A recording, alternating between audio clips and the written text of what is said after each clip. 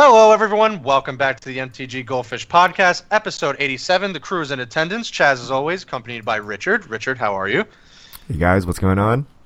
Hey, Seth, what's up? What's up, Chaz? Richard, how's it going?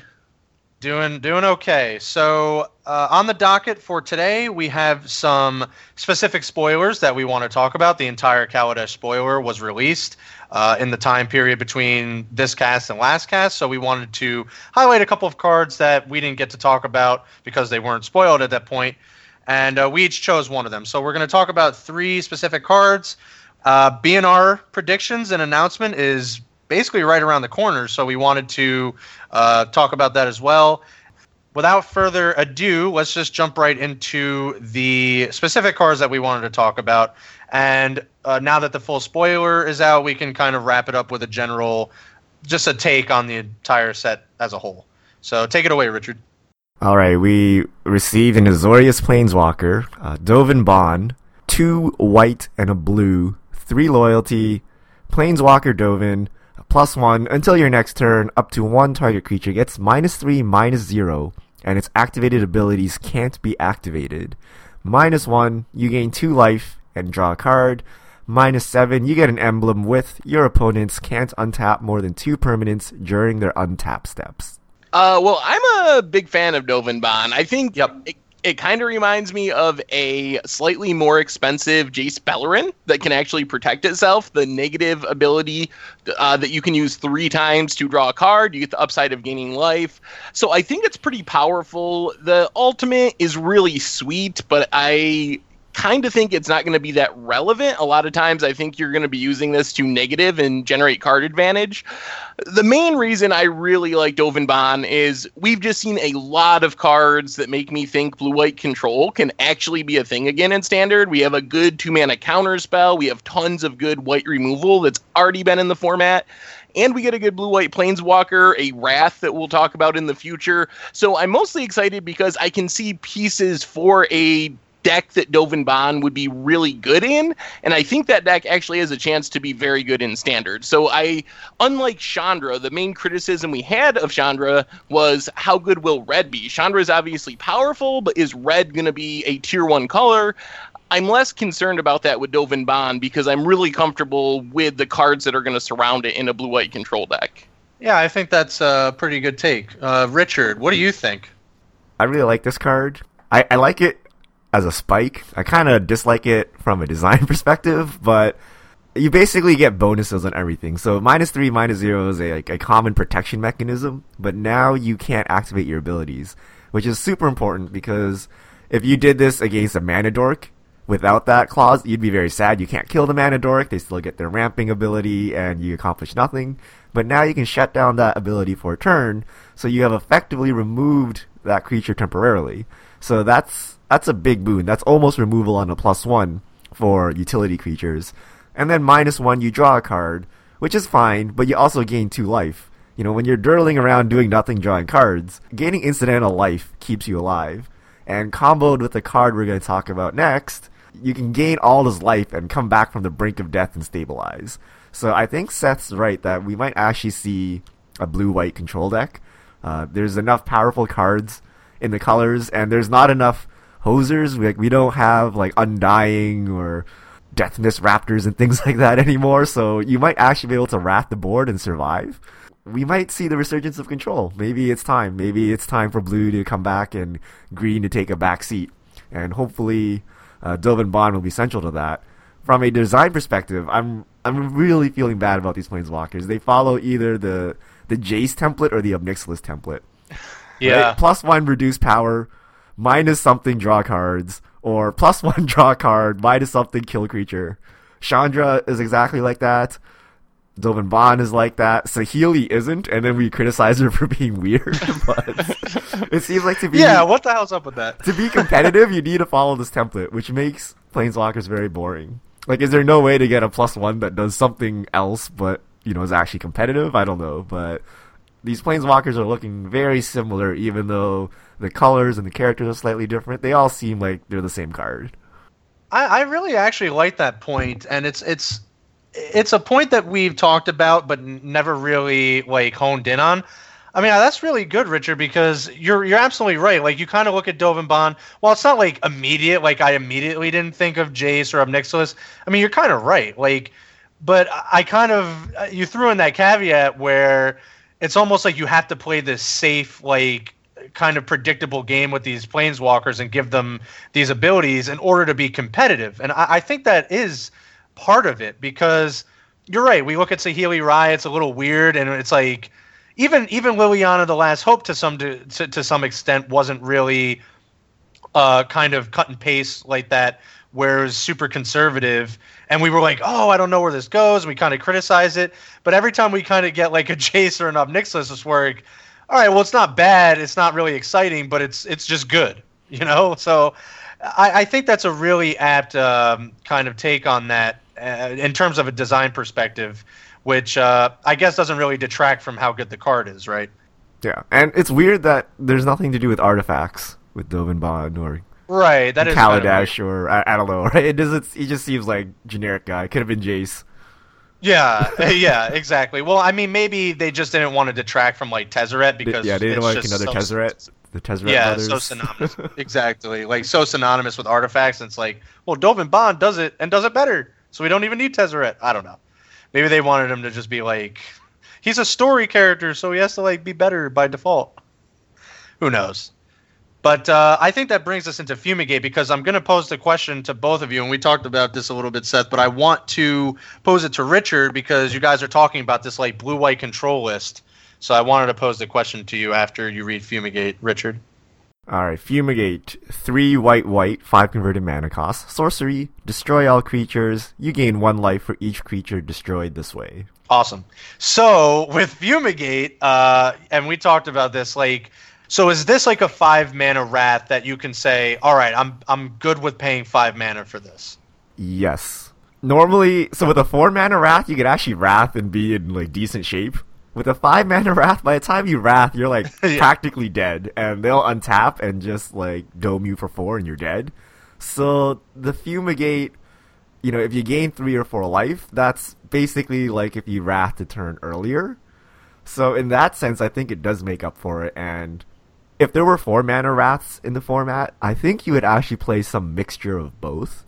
Or, you know, you would actually think about whether you wanted this life gain, because it's a lot, right? If there's like a couple servo tokens, a couple 1/1s, you're playing White Weenie, you can gain like 4, 5, 6 life off this Fumigate, which is worth something. So I think it's actually a pretty strong card, and it's not one of those, oh, I guess 5 mana Wrath's all we got, we better play this. But, you know, an actual strong good card that you want to put in your deck. So let's just say you're sitting down for week 1 standard, right? You both were talking about this blue-white control list. Like, how comfortable would you be? And I'm just throwing these cards together because you talked about like you're playing control and the incidental life gain is actually really good. How comfortable would you be throwing together like some number of Authority of the Consoles, some number of Fumigate, and Dovin Bond? Like, would you be pretty comfortable throwing that together like week 1? No. Either. Week 1's going to be tough because you're going to get Evercold. You need to know what the format is, so unless, I guess if you test enough and you know what people will play, the biggest problem I see with Control now is Emrakul. It's a cast trigger, it's big, and it does something totally different. So if you're sitting here with a fistful of removal and Fumigates, it doesn't really do much for you if you can't stop an Emrakul coming down. So I think that would be the big problem. But, you know, maybe Control decks have enough tools to deal with both decks, and you can tune it like so. But usually you got to skew towards one or the other. And you currently can't counter Emrakul without Unsubstantiate. And I don't think you want to run that card main deck if you expect a field full of White Weenies. There's some trade-offs that you need to make. So it'll be hard for week 1 unless you've been testing for weeks and know what the game is going to look like. I think the other big question for Control decks is going to be just how good some of these Kaladesh cards are. One card type that could specifically be problematic would be vehicles. If we're in a format where a lot of people are playing vehicles, your Wraths don't do that much. Your Declarations in Stone, your best removal spell doesn't really do that much. So I would be hesitant to play it on week 1 for that reason. I want to see, as Richard mentioned, how many Emrakuls are there? are people playing vehicles? Is this a format where we're going to have to play some sort of main deck artifact removal type spells even? Is that something that would be possible? Are there going to be that many vehicles in the format? So I think I would want to see a week or two's worth of data to really feel comfortable.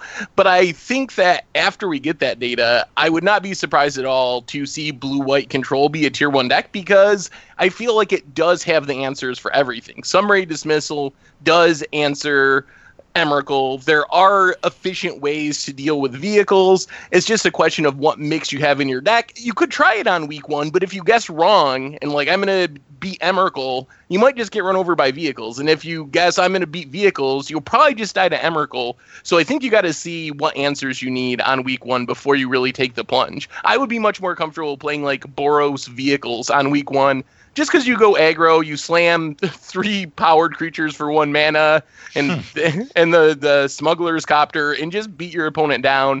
And then maybe a week or 2 after that, head towards blue-white control. This is going to actually sound really weird coming from me, and I'm still on the aggro plan probably, but I got to tell you, I think I would be comfortable with blue-white control right away. I'm actually very scared about this list. If I see this, because the more you talk, you were talking about it a lot, Seth. You kind of mentioned it, Richard. I mean, the more I like sat down and looked at this, like, because you mentioned blue-white control a lot. The more I looked at it, the more I was like, oh man, this could actually be really hard to beat, like really bad. I mean, it goes back to what we talked about in the videos. This revolutionary rebuff, I think, is like a lot more important than we're giving it credit for. And I honestly think as a blue-white control list, I'm not even that concerned about Emrakul. I mean, really, if you Emrakul me and you look at my hand, it's a fistful of Fumigates. Like, what are you supposed to do? Like, yeah, you took my turn. You probably put me back a little bit, but I can honestly just deal with your Emrakul, no problem. Or I can just revolutionary rebuff it, deal with it that way. I didn't really have a low-costed counter that I can use against Emrakul, without keeping, summary dismissal mana up. 4 is a lot greater than 2, even in standard. And so what? You take my turn, all right, you don't use my Dovin Bond trigger, okay, you Wrath maybe my 1 creature, Wrath nothing, that's fine. But I still am still pretty well into the game. I mean, I think there's just enough here that it's like so pushed that it honestly might just be good enough that you have almost like an answer for everything. I get vehicles could be a concern, but if they don't have any really creatures, then you're not dealing with Emrakul. You kind of just deal with it like that too. Well, so, since we just talked about it, what do you guys think of Revolutionary Rebuff? It's 1 in a blue, counter target non-artifact spell unless its controller pays 2. So this is the fixed mana leak. This is big news. I mean, this is really, like, we're so used to cancel, and like cancel's so bad. This is like leaps and bounds better. I'm actually like really concerned about this card. This is the best 2-mana counter we've had since Mana Leak was actually in standard back in the Snapcaster days. So, and I think this is about as good as it gets. I would be surprised to see a standard legal counter that is more powerful than this printed in the near future. I'm actually kind of surprised they printed this. It is, it is very good. It almost compares to like Misdirection or Miscalculation, which is, it's not Mana Leak, but we're so starved for playable counters in control decks in standard. This feels like Mana Drain or something. That's how good it feels as a standard control player, just because we're used to getting such horrible counters. I'm not gonna lie, I'm probably gonna play standard. I haven't played standard in a while because I want to cast counter spells, and the mana base is not exceptional. Having a land come into play tapped is a big deal now, right? Because normally, with your fast lands, if they come in on turn 4 or 5 tapped, you're like, whatever, I already have my mana. But now, that 1 mana may be the difference between a Revolutionary Rebuff getting you or not. So that adds a very interesting dynamic to mana bases, and when you play those tap lands, so that you can keep your curve. So I think Mana Leak for 2 is pretty awesome. It'd be funny if there's like affinity or something, and then you just sit there with your revolutionary rebuffs, and people just slam vehicle after vehicle and servos and run you over. But yeah, that's a risk I'm willing to take. Richard, you gotta play that Aether Hub. Gotta do it. Gotta play the Aether Hub. It's the key to all issues. The more I looked at that card, I'm like, this is actually awesome to have. Essentially, a Tendo Ice Bridge at Uncommon and Standard. This is actually really good. It just felt good to add it as like a 4 of in 2 color lists. So let's talk about Chaz's favorite card, Syndicate Trafficker. 1 in a black, 3/1 creature, Aetherborn Rogue. Pay 1 colorless, or 1 generic mana, sacrifice an artifact, put a +1/+1 counter on Syndicate Trafficker. It gains indestructible until end of turn. I can't even tell you why I like this card so much. I just like it. It's like it can be so powerful, and it's so like innocuous. It's just like one of those cards that was spoiled last. So I don't think the hype is there, but it's like subtly a really good card. Like even maybe not even subtly. It's just a really good card. I don't know why I like it so much, but I do. What is the dream scenario here? Because I'm not seeing it. The dream scenario is like you go like first turn. You can go first turn. What is it called? The Bomat Courier into like the 3 mana 0/1 that can fabricate 2 or something like that. The dream scenario involves a 3 mana 0/1? Yeah. No. Well, you can. Well, I would still be fine. Like you go turn 1 Toolcraft Exemplar, turn 2 Thopter, some Smuggler's Copter, turn 3 Syndicate Trafficker. But I don't want to sacrifice my Copter. You might have to though. Right? If they have a removal spell, would you rather just die, or you can just munch the Smuggler's Copter to the Syndicate Trafficker? If they had a removal spell, they'd probably try to kill the Copter anyway, so I don't know. It looks like Falcon Wrath Aristocrat at first glance, but it doesn't fly, it doesn't have haste, and it's not a 4/1. So it's just a 3/1 that kind of you need to sacrifice artifacts, otherwise it's going to die in combat. Unless you have like Hangerback Walker type cards sitting around where you can just make a ton of tokens to feed this guy. I don't think it does anything, but I do agree with Chaz that this is super sweet though. The art is amazing, and I already told you guys I love Aetherborn. Yes. I love rogues, so Aetherborn rogues. And the pose and everything is awesome, and it is going to look so awesome in foil. So this card is pretty sweet. I'm skeptical whether or not it'll find a deck, but one thing that gives me hope is the clue tokens. We've definitely seen decks that make so many clue tokens they literally just don't have time to cast them all. And this is a interesting way to take advantage of that problem and potentially grow a really big threat. It's a 2-drop that can get pretty big in the late game. So I could imagine some sort of green-black mid-rangey clue token build that could be pretty good and really take advantage of this. My main concern is in Kaladesh, black doesn't seem to be the most pushed artifact color. Like blue and red seem more artifact-y to me. So we'll see if it actually pans out in a deck, but I think there's some potential in a really specific build that this could be a very strong 2-drop. Yeah, it'll be really good against control decks, like the blue-white deck we're talking about, where they try to Wrath, you just make them indestructible and make them into like a 6 whatever. But against other creature decks, it trades with a 1/1 unless you sacrifice an artifact, so it's going to be very sad. So against control decks, I think it could work if in the right shell. It does have that magical number 3, though, and it does crew essentially every vehicle.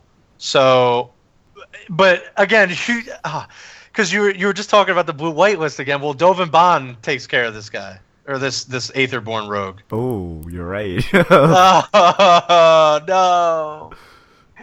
The blue-white list is too strong. It literally deals with everything. Oh, no. I don't know. I think there's enough. I think there's enough support. I feel like I want to be playing this and the Scrap Heap Scrounger too. All right. So what do you think? So now the specific cards are out of the way. Kaladesh as a whole. We've seen the whole spoiler. Richard. I really like the set. I think this will be bold prediction. It'll be the most the most sellingest set in Magic history thus far. I think everyone's on board with the art. I think everyone's on board with the power level. I think everyone's on board with the mechanics and the plane itself. And I think this was just really well done. And then they also threw in masterpieces just for, just for more icing on the cake. So I think this will be an awesome set. I haven't really heard any criticisms on this set. Like, everyone seems to love it. And it's a new plane, new characters. Just everything is good. The only question is energy and whether energy will be good or not. But even if it's bad, I still think the set as a whole is still really good. I like it. Thumbs up. Best set ever. Most sellingest set in Magic history. Seth. I was excited when I knew we were doing another artifact set, and I liked the Kaladesh cards we had seen in Magic Origins. And then when they spoiled energy and vehicles, I was a little skeptical and kept saying, I got to wait till I see the whole set. Now that we've seen the whole set, I do really like it. There's the vehicles and even energy seem to have gotten a lot of support. And maybe enough support that they can actually be playable just from Kaladesh, at least to some extent. And there's some good standalone cards with both of those mechanics, which was one of my worries, that it would just be this weird, Kamigawa type world where the cards were really underpowered, but unless you were like soul shifting or something like that, you had to have these really specific synergy based decks. But it didn't turn out that way. We saw a lot of powerful standalone cards, and we got a lot of just really interesting cards that are pretty unique. It's another one of those sets, and we kind of talked about this, I think, with Eldritch Moon. Even some of the cards that are probably bad cards are bad in a way where it makes you think about them. Like Metalwork Colossus has potential because it can actually be free, and Electrostatic Pummeler can get really big. So even the cards that normally would be throwaways have something going on that makes me give them a second look and kind of want to build around them. And for me, that's a sign of a good set. Yeah, exactly. I think they kept up that design. You're absolutely right. And Eldritch Moon had intro pack rares. Now, there's obviously a couple of cards you could probably pick out of this and say this could have been an intro pack rare, but I think you're absolutely right. Like, it's still interesting enough that you're just like, well, this isn't completely terrible, except for maybe that like giant blue whale. That might be actually just awful. But even then, it could do something somewhere, so you never know. I totally agree with you. I was super skeptical because I sat through 2 Mirrodin blocks, and I was like, here comes all the, you're making Affinity insane, like, oh my goodness, like, this is going to be crazy. Every time an artifact set happens, Affinity just, like, becomes the best deck again. And I've had enough of it. Like, Mirrodin was awful, I think, both times. Just never had a really good experience with them, whether it be Affinity or Infect. I know that was before your time, Seth, so, you have to... But, yeah, but, I mean, vehicles, like you said, they made it interesting, right? Like, it doesn't read like just a straight-up artifact set, right? Like, where it's just mainly artifacts, like, every single color has to do with artifacts. I think there's enough identity outside of the artifacts that you're still interested.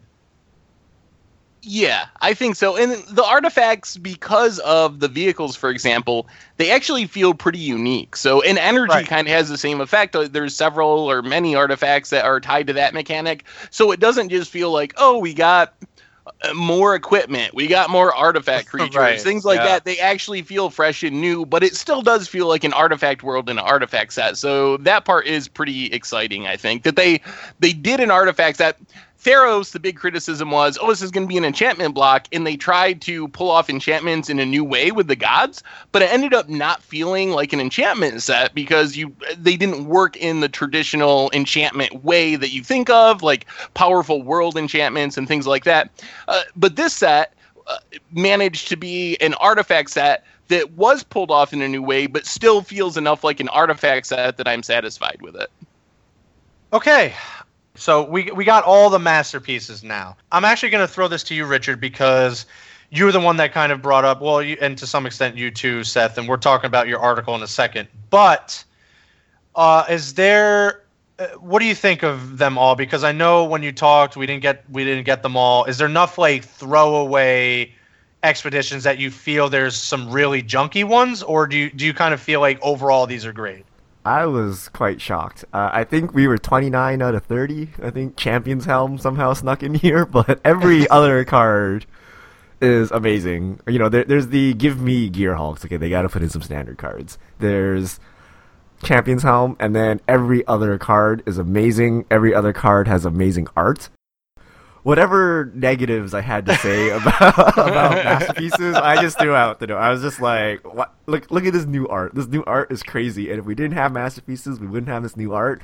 So by all means, masterpieces in every set from now into infinity." Like the swords. Oh my god, the swords are so nice. And this morning, there's this person that works in Wizards. I think Mel. She's a cosplayer, and she made an actual Sword of Feast and Famine. Yeah. And I was just like, oh my god. I need to buy one, carry it with my actual Sword of Feast and Famine card, and pull it out when I play the card. I saw that. It looks really, really well done. So, but congrats. These cards will be super expensive. I wish they came in non-foils. I don't like foils. I like the art though, so I wish I had a non-foil option, but I don't. But I think these will be much hotter than the Expeditions because the art is just so amazing on these. Yeah. Seth, so you wrote an article about masterpieces. For people that didn't read the article or they're just listening to the podcast, where were you going with that? What did you want to convey with that? All right. First, let me ask Richard one quick question, and then I'll get into the article. So I agree with you that this art is amazing, but I found myself thinking, if they can literally make every single one of the expeditions with awesome art that is so sweet, why can't they do this with normal sets? Do they send letters to artists try really hard on this one, paint really good? Why don't we always just have amazing art on every single card? So first, to answer your question, I think yes, right? Because some artists are better than others, and I'm pretty sure they take that into account when they give an artist a card. Right, you're not gonna give your chase cards to some brand new artist. You're gonna give it to one of your established artists. So in that sense, that is there kind of. But I think with Kaladesh, it's the art style and direction allows them to make very fancy and beautiful artifacts. Whereas with Expeditions, it's like, okay, paint some special lands and put some Hedrons in there. Like that's basically their direction, right? And they're like, okay, I guess. And there's only so much you can do, considering how many lands have been painted in Magic's history. There's only so much you can do, right? And some of them were good. Like some of the Noah Bradley ones are really awesome, right? But, the creative limits were kind of tested there, right? Whereas with artifacts, you now have this new style, and artifacts, they come in a variety of things. There's swords, cubes, rings, creatures. So there's a lot of variety here, and you have a lot more creative space to play with, I think, and that's why these look so good. That makes sense. I think, I remember that being one of the criticisms of the Expeditions, that some of them looked the same or the art was replaceable. You could put Dust Bowl on Wasteland or Wasteland on Dust Bowl, and who would know the difference? So I think maybe you're right. It is the subject matter that makes it work, but hopefully it's like this going forward, because if they can do this with creatures and planeswalkers and enchantments maybe in the spring block or whatever it happens to be, it would be really awesome if they were all of this quality compared to the Expedition quality with the border and the art and everything. So as far as the article, the main thing I was looking at was more the financial impact of having the Masterpiece series in every set moving forward. Everyone pretty much immediately jumped on the fact that this is going to make Standard cheaper. There's a finite amount of value to go around in a box, and if a decent amount of that value is going to be going to the Masterpiece series, that means the other cards, by default, have to be worth less to get in under the cap of value. So I was kind of exploring that idea, and basically, as far as the actual numbers, it looks like cards will probably end up being somewhere between 20 and 25% cheaper than Masterpiece cards in Standard, which is a pretty significant discount.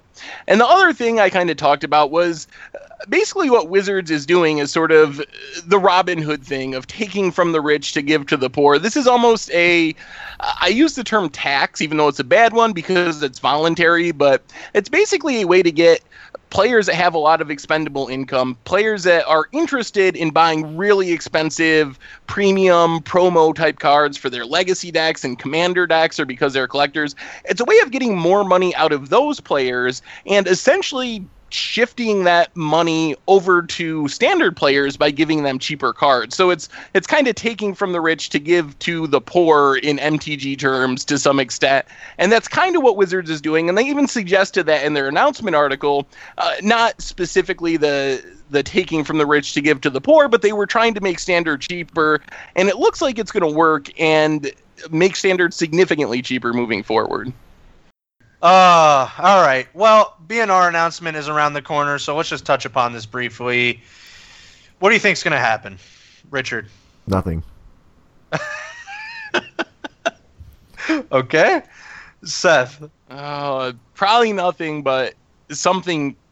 We need something to happen in Modern. We need something banned. Modern is. I don't think Modern's in a healthy place. I want to see something from Infect banned. I would settle for Become Immense, although I still would be on board with Inkmoth getting banned. But I think nothing will happen. I'm leaning toward nothing, but it feels like if they're going to ban something like Become Immense, and I actually think like this, I think this is a Fishmail question, right? I think someone asked about Fish. If they ban Become Immense, then I think they have to go full-blown, we have to ban unfair stuff in Modern. I don't think you can do one BNR announcement and just name like Become Immense arbitrarily and not say like we have to just put the kibosh on unfair stuff in Magic. So I would be surprised to just see something like just Become Immense on there and not go full blown like we're going Simian Spirit Guide, we're going all these unfair Delve cards, we're going like Inkmoth Nexus. It just feels bad to We're just banning choose all sets one. but the last 6 standard sets, yeah? Like it just feels bad, like, right? Like, how do you just choose Become Immense and not like all the other unfair stuff that's going on? That's where I am. It's either nothing or everything. I agree with Seth. So if you just ban Infect, then Affinity will take its place. And the one thing these two decks have in common is Inkmoth Nexus. That might be enough, right? Like, because the resiliency of these decks is what's really annoying, right? So, you can play Bolt, and then somehow die, right? And a large part of that is their creature lands, which is Inkmoth Nexus. So I think if they wanted to do something about it, it would be Inkmoth Nexus, because that would actually take both of them out. But I don't know that it's a big enough of a problem. Like, are we really that scared of Infect and Affinity? Like, if you really want, you can beat those decks. The problem is you just get smashed by Bant Eldrazi. It feels like the narrative always is changing. And to me, you're absolutely right, Richard. Then it begs the question, then what's the issue? Because it's like a couple weeks ago, Dredge was hands down best deck in Modern. Don't even play anything else. It's so unfair. Then it just literally like switched the narrative to, oh, Bant Eldrazi is like the best deck. Don't even play. Like, it's just like too good. And now it's like back to like Infect. It's like, well, it's so unfair. It's like Infect, you can't really beat it. I don't understand why like we're even having this discussion. So then why are we having this discussion? So I think that for me, it's not so much about the individual decks, but it's a overarching question of what we want Modern to be. And the old wisdom was, if decks are consistently killing before turn 4, they shouldn't be in Modern. And now we have a Modern where a huge percentage of the format is actually consistently killing around turn 3. Like, Infect is a turn 3. They talked about it a ton on coverage yesterday. A turn 3.5 deck. It relatively consistently kills on turn 3, definitely killing by turn 4. And that's what Modern is just a whole bunch of those decks bouncing off of each other. So I think we need to decide what do we want Modern to be? Is it a turn 3 format? If it's a turn 3 format, then you're going to have to give us force of will-esque cards that can deal with turn 3 kills like you can in Legacy, or if you want it to be a turn 4 format, you're going to have to do something about all these decks that are consistently killing on turn 3. I think a lot of it is a knee-jerk reaction because we look at this one tournament of all Modern matches being played. This one tournament, and we're like, oh, Infect is like so crazy. If you look at their Legacy results, like Maverick won or something, you're like, what? Like, Modern is getting to the point where it's like Legacy, where it's the local metagame that kind of determines what decks you see. And maybe in Orlando, everyone plays Infect, right? No one plays the counter to Infects, and they have decided the way to beat Infect is with more Infect. And therefore, it's just everyone running Infect. So it's possible that it's one of those situations where Infect is not too bad, but just in this area, everyone plays these unfair decks. We've had weeks where Jund is just like all over the place, right? We've had weeks where you see random decks like Nightfall, Goryo's Vengeance. So it's possible that it's just the local metagame and the top players there just happen to play this type of deck. I don't see how you could fix Modern. The way you can fix Modern is bring Splinter Twin back. When Splinter Twin was around, Infect and Affinity weren't that bad, right? You could slow them down and then finish the game. Like today, you slow them down and then just die later, right? So there's a problem here, and I don't know, like Chad said, you got to ban everything if you want to slow down the format, but what's the point of Modern then? Modern is supposed to be play every single card that you can reasonably buy. Now we've just randomly banned things, and it's going to just become standard. I think the third way is to actually print answers. Like, to me, Modern is Legacy, except you just don't have ways to stop the unfair deck. So it's, instead of being about, like, oh, can I keep myself alive, it's always about, can I kill faster than my opponent? If my opponent's turn 4, I want to be turn 3.5. If my opponent's turn 3.5, I want to be turn 3 or turn 2. And it just keeps going that direction because we don't have answers like we have in Legacy. Where in Legacy, you can be like, all right, my opponent's trying to turn 2 me, but I can turn 10 them and play Force of Wills and Spell Pierces and Fluster Storms. And you have a way to fight that without just continually getting faster and faster and faster and faster. Wait, so would you guys rather see a Force of Will or a Mega Gut Shot? It's like a free counterspell or a free removal spell. What would fix Modern? I think a free removal spell. Well, don't we already have, like, pseudo free removal spells? Well, I mean, the problem is Gut Shot is, like, really bad. Unless, if they're not X1, you're very sad to be holding a Gut Shot. Because it's built around creature kills, right? At the end of the day. Yeah. I mean, what are you really doing in Modern? You're trying to cheat out creatures. And Modern, I guess, is like this pseudo like creature-based thing that they're trying to push. I don't know. But I think the free removal spell would honestly be better than the free Force of Will. I'm in the Force of Will camp, although the big problem with that is if you put Force of Will in the format, then a lot of those decks are going to try to play Force of Will. Like, Infect can't play Force of Will, so then you're just going to have Force of Will battles, and the unfair decks, at least a good percentage of them, get them as well. So instead of actually helping the slower decks, it's just going to be who has, like when Mental Misstep was a card in some formats, like who can you Mental Misstep the Mental Misstep and then Mental Misstep that back so you don't die on turn 2.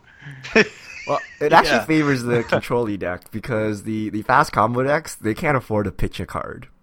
All their cards matter. So in that sense, the reactive deck is actually better because all your cards are dead anyway. You're choked on mana and you can't interact. So pitching a card is like fine. Whereas Infect doesn't want to pitch, their pump spells or something, right? So in that, it's not actually symmetrical. It actually helps the slower decks a bit more. Well, then I mean, I'm still in the Force of Will. I think we have good enough removal with Dismember and Path to Exile. I don't know, even like Slaughter Pact. I don't know if being 1 mana cheaper is the problem. I think that you need something that can stop a Blighted Agent on turn 2 and stop the Ad Nauseam kill. A card that does both of those things to really help the slower decks compete. All right, let's knock out these fish mail really quickly, and then I think we can wrap things up. All right, so we answer your questions here at MTG Fishmail. Tweet at MTG Goldfish with the hashtag MTG Fishmail, and we'll answer your questions. So, First question, at DownGrabFair. What are the odds Become Immense becomes banned in Modern? We just talked about that. Yes. At Shitesv. When was the last time you brought up Crucible the Spirit Dragon? Whenever that article came out, though I did, it was a one-time thing. If you want one, send me your address. I still have them all. I'll even sign it for you. We tend not to bring that up here too often. I use them as like coasters to set my drinks on. At Pre-Maximum, what are your thoughts of using Moto to test the ban list changes, unban cards for a trial period, and see their effect on the format? I don't know if there's a better way to do it. The unfortunate thing is like every time they use the Moto outlet to test this, someone just doesn't care about the NDA and just leaks it anyway. So it's like it's honestly been kind of destructive the last few times.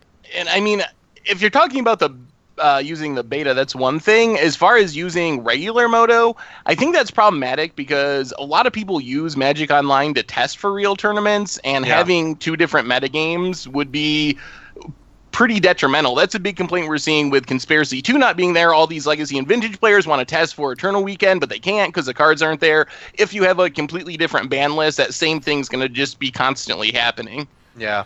Yeah, they definitely need to keep Moto the same as paper. I wouldn't be opposed to like this random room where you can go play, but don't take over like the daily events or the leagues or whatnot with the testing. Next question from Jake Lacey 91. If you could return to any plane or go to a new one, what would it be? Kamigawa. You're one of those people.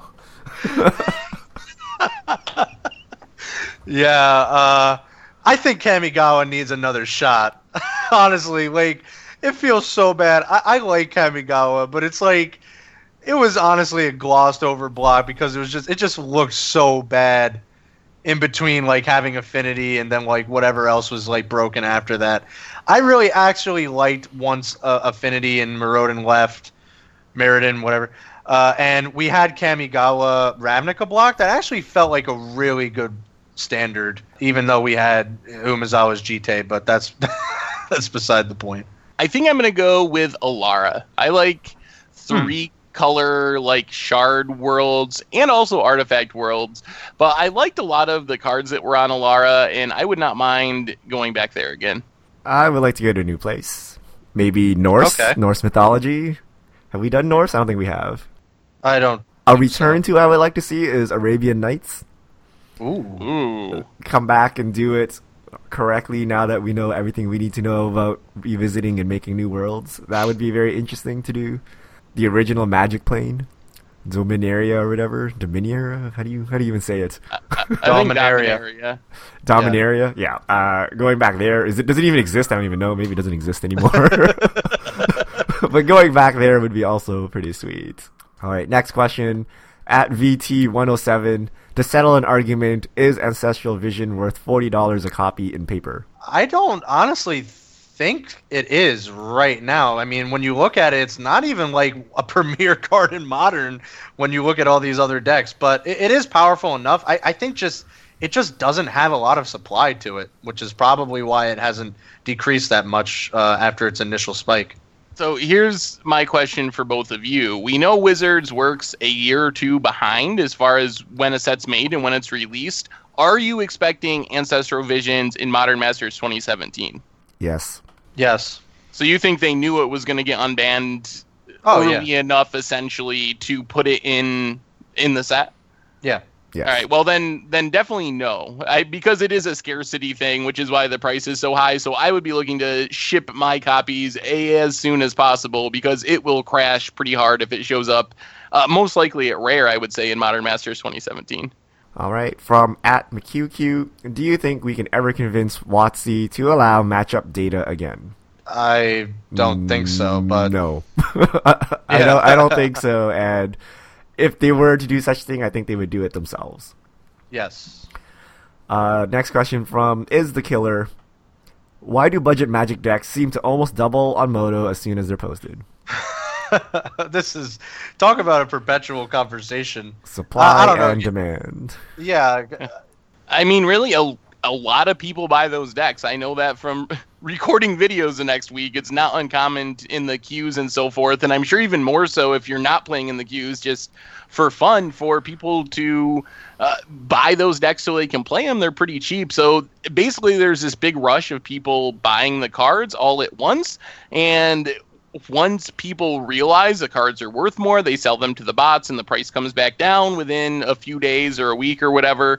But if you're trying to buy them on the night the article's published, you're with a whole bunch of other people, and that drives up the price temporarily until the supply gets back into the system.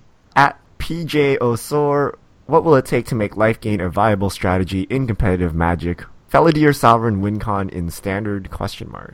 Well, the good news is there is a dedicated Life Gain-esque type deck in Modern. Soul Sisters, the deck was dubbed, and that always had to revolve around Life Gain. I don't know if there's, historically, Life Gain win conditions have never been really good, and I don't expect them to be good going forward because they don't really tend to make these alternative win conditions very good. More of like just a gimmick or just something for fun to see if it can happen. Because I remember back to like Test of Endurance, and that was never really like a thing, or Battle of Wits. I don't think they're in the design space to make those cards ever really like viable. I think we have a good test case coming up. If there's a payoff card that can make Life Gain worth it, it's probably Aetherflux Reservoir. Because if you look at some of the other ones, like Felidar Sovereign, the big issue is you got to wait a whole turn. It's 6 mana. It's a creature. It dies to everything. You got to wait till your next upkeep. Aetherflux Reservoir, if you get enough life, it's just literally a 50 damage burn spell for 4 colorless or generic mana. So if there was ever a payoff card that would made you want to try to gain life, this would be the one. But I still am not convinced it'll happen. I think for Life Gain to be playable, like you said, Jazz, you're looking at Soul Sisters, where you take advantage of the ability to gain life and the synergies of gaining life, but it's not so much about how high can I get my life total. It's how many times can I trigger a Soul Warden so I can pump up my Johnny's Pride Mate and things like that. At Dan Yellowblue, what's your opinion on Nahiri, the Harbinger? Will it have a place in Standard? How will the price evolve?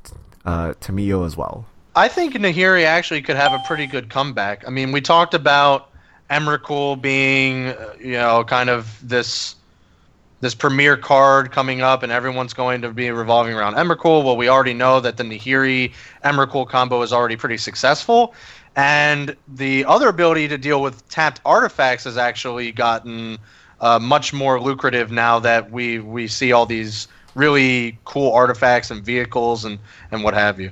Yeah, I think that Nahiri is about what she is. She already sees a decent amount of play. I don't expect there to be any major change. She's very good at what she does, which is looting and sometimes killing things.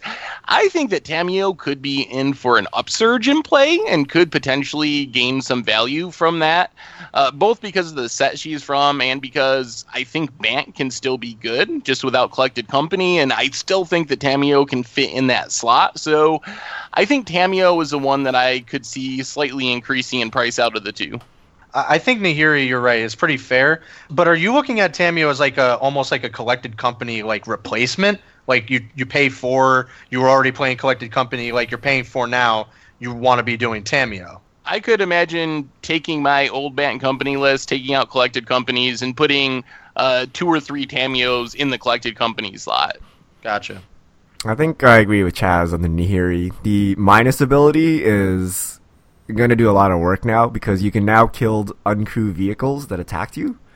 Mm-hmm. Getting rid of artifacts is usually pretty hard in Standard, and your Planeswalker can do it in addition to removing creatures. So I think she will see more play if vehicles are a thing, because you need ways to remove vehicles that are not crewed, and this is one of the ways you can do it.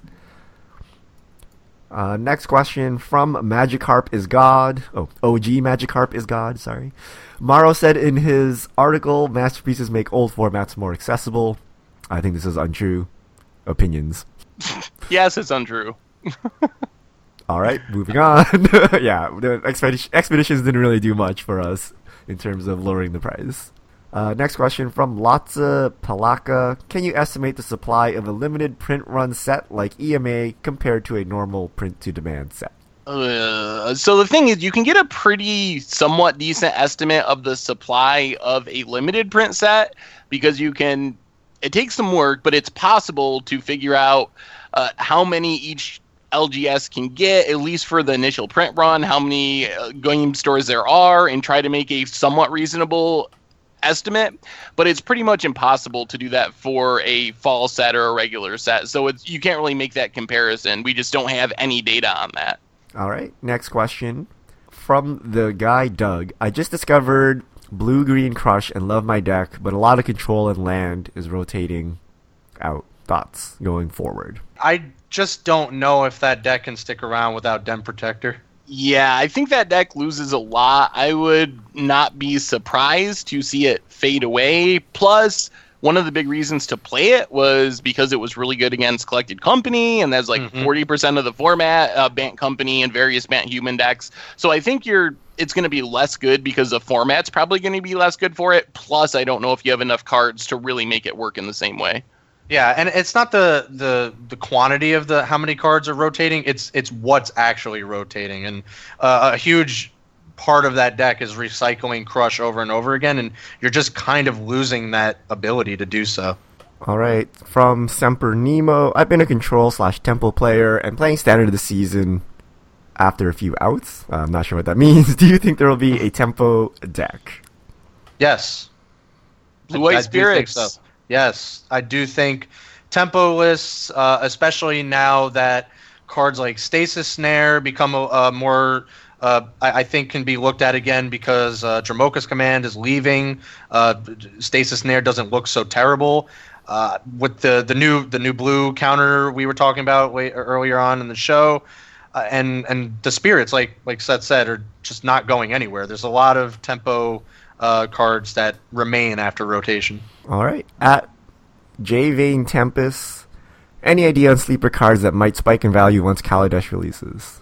Spike in the sense that they're going to drastically increase. I don't know right away, but I think there's a few cards that might tumble a little bit that could rebound in price just because they're just overall good card. I think if we look at anything that's going to spike, I mean you pretty much have to look at the mythics first.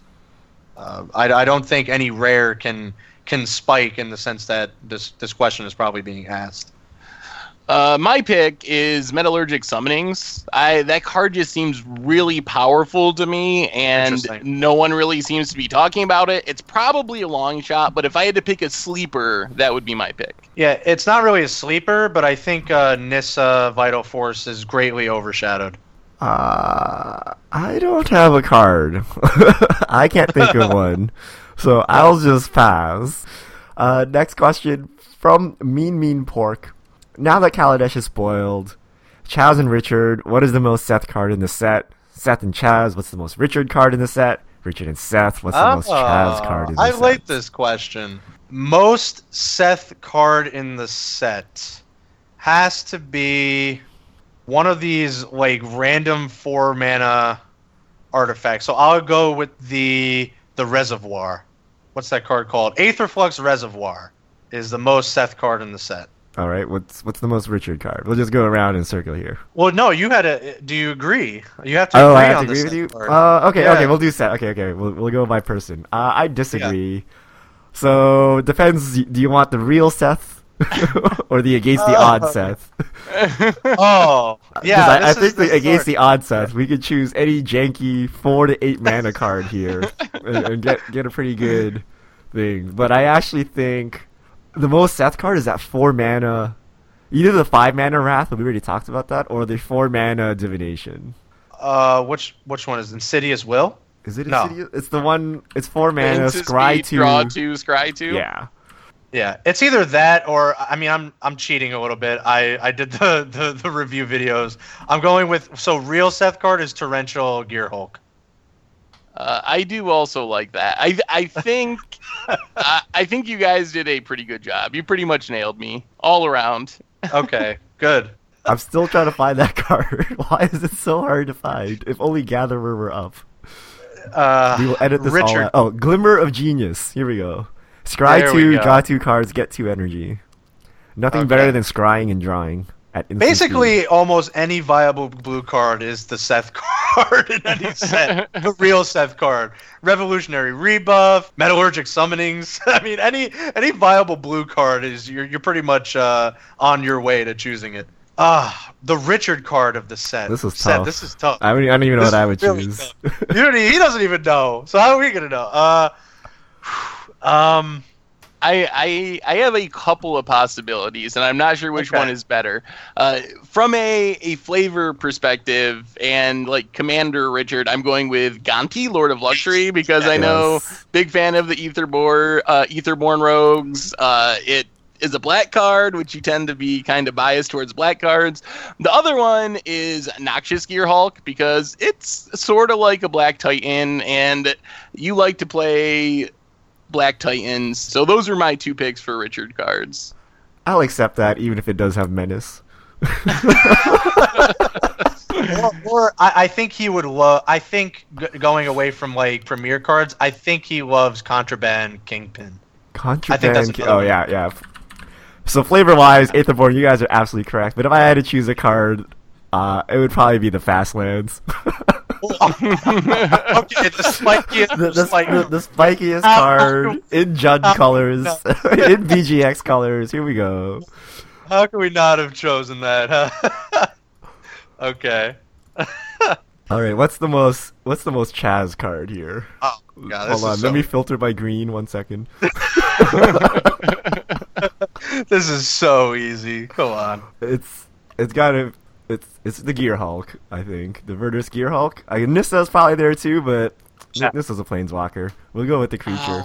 I was going to say Nissa is my first choice, but my sleeper choice for Chaz is Blossoming Defense, the green hexproof pump spell. Yes, that's like something an aggro green deck could use, and that's what I think of when I think of Chaz cards. So. And now Saheeli.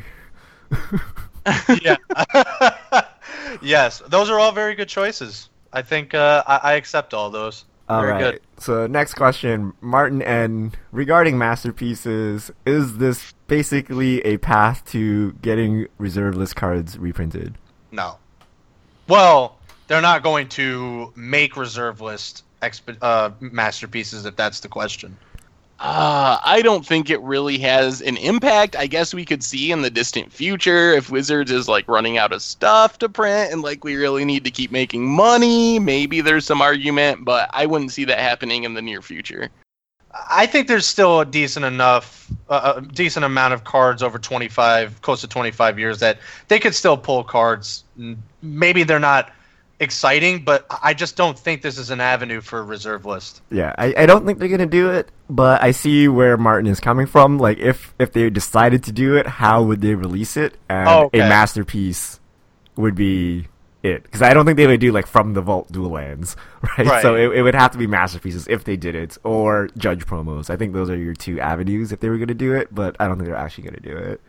And it's worth noting that there was the foil exception. Even when they were printing From the Vault sets, we had reserve list cards, and that was a late addition to the reserve list. So if you wanted to make an argument that something from the reserve list could change, that would be an obvious thing to argue for, that they could try to take that foil exception and put it back on so they could print premium foil versions of cards. All right. Jamborama, this is regarding finance? Is unpredictability a problem because people get taken for a ride until/when things are announced and may create opening for inside arbitrage? Or is unpredictability good because it makes speculation that much more dangerous and thus reduces speculation? Yes, I think unpredictability is good, especially when it comes to the masterpieces, because just look at the scenario that they just created, right? Like that we had no idea masterpieces were even a thing. We don't even know where they're drawing from. Like, yeah, that it's all artifact based, but I mean, they're all still kind of arbitrary choices. I mean, Painter's Servant, Champion's Helm, like they were kind of pulling from all quadrants of the game.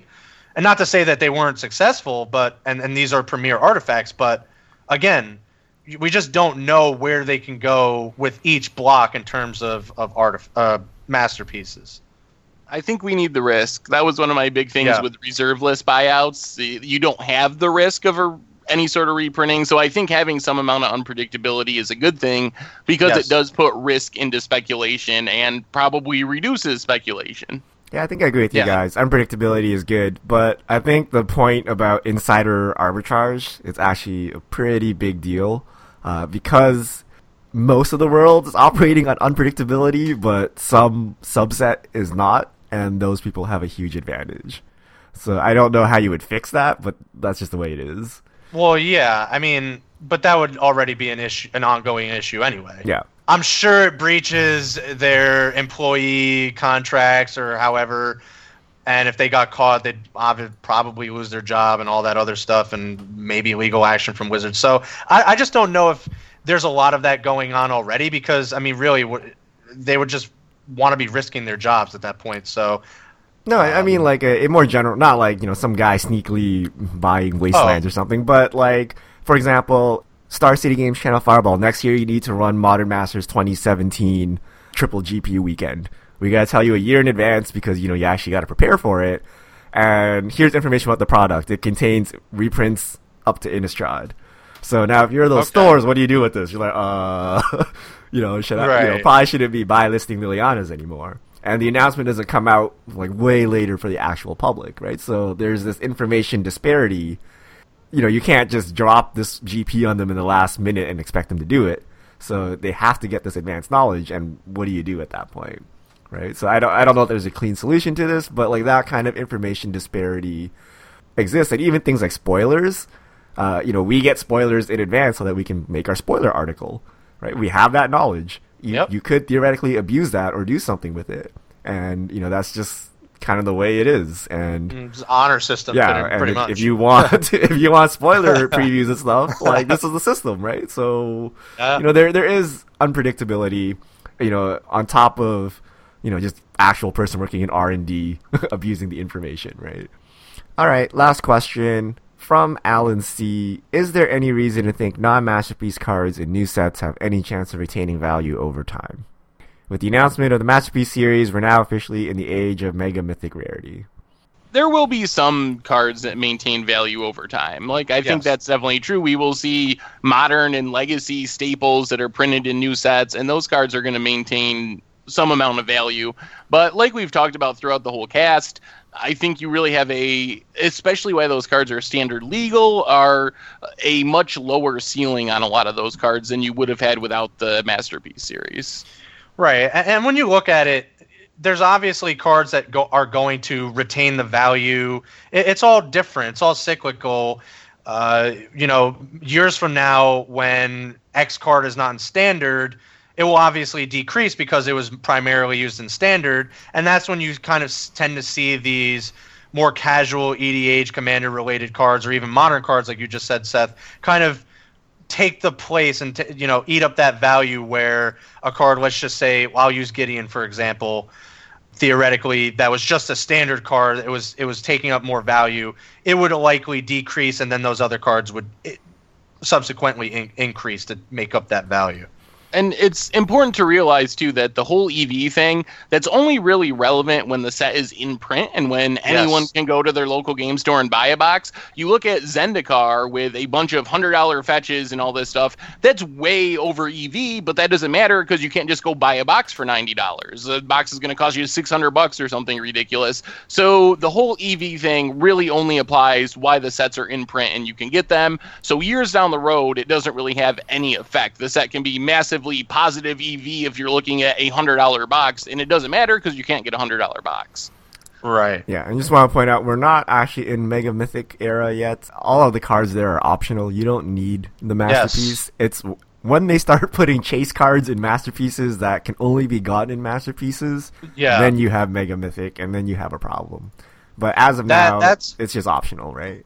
Great point, Richard. And I think that's a lot of people are missing that point. You're absolutely right. When we see this Mega Mythic thing in other card games. I mean, those are actually cards that you need to play the game. These are completely optional. Think of them as like a League of Legends skin where you don't need to buy the skin unless you want your character to look cool or what have you. I mean, you don't need it to play the game. But I need Star Guardian Lux. I do need the Sword of Feast and Famine. I do need that. That's and true. the Crucible would be nice If you cast a normal sword now, you might as well just put it in the graveyard. It's not a real sword anymore. My 4 Mox Opals in Affinity are now obsolete. They're obsolete. They don't tap for mana anymore. Didn't you get the They don't do update? anything. Yeah, seriously. All right, that's all of our fish mail. Awesome questions. Thank you, everyone, for sending those in. We love answering them every week. They're awesome. Great. It's just great. We love it. I think that wraps up the cast. Anything out the door? Pre-releases weekend. Yeah. Not that either of these two go to paper pre-releases anymore. No, Richard does. Richard does. I do. Last time I was busy, but this time I will go and I will open a masterpiece and share it with you guys. And it will not be Champion's Helm. That'll be mine. That'll be mine. Or the Gear Hulk. All right, so I think that's going to do it. We'll end on a high note, me opening awful expeditions or masterpieces. So I think that's about a wrap. So we will do this next week. Tell us all about your pre-releases. You could tweet us. So yeah, tell us how your pre-release is going. We'll talk about it next week. So that's the crew signing out. We will see you next time.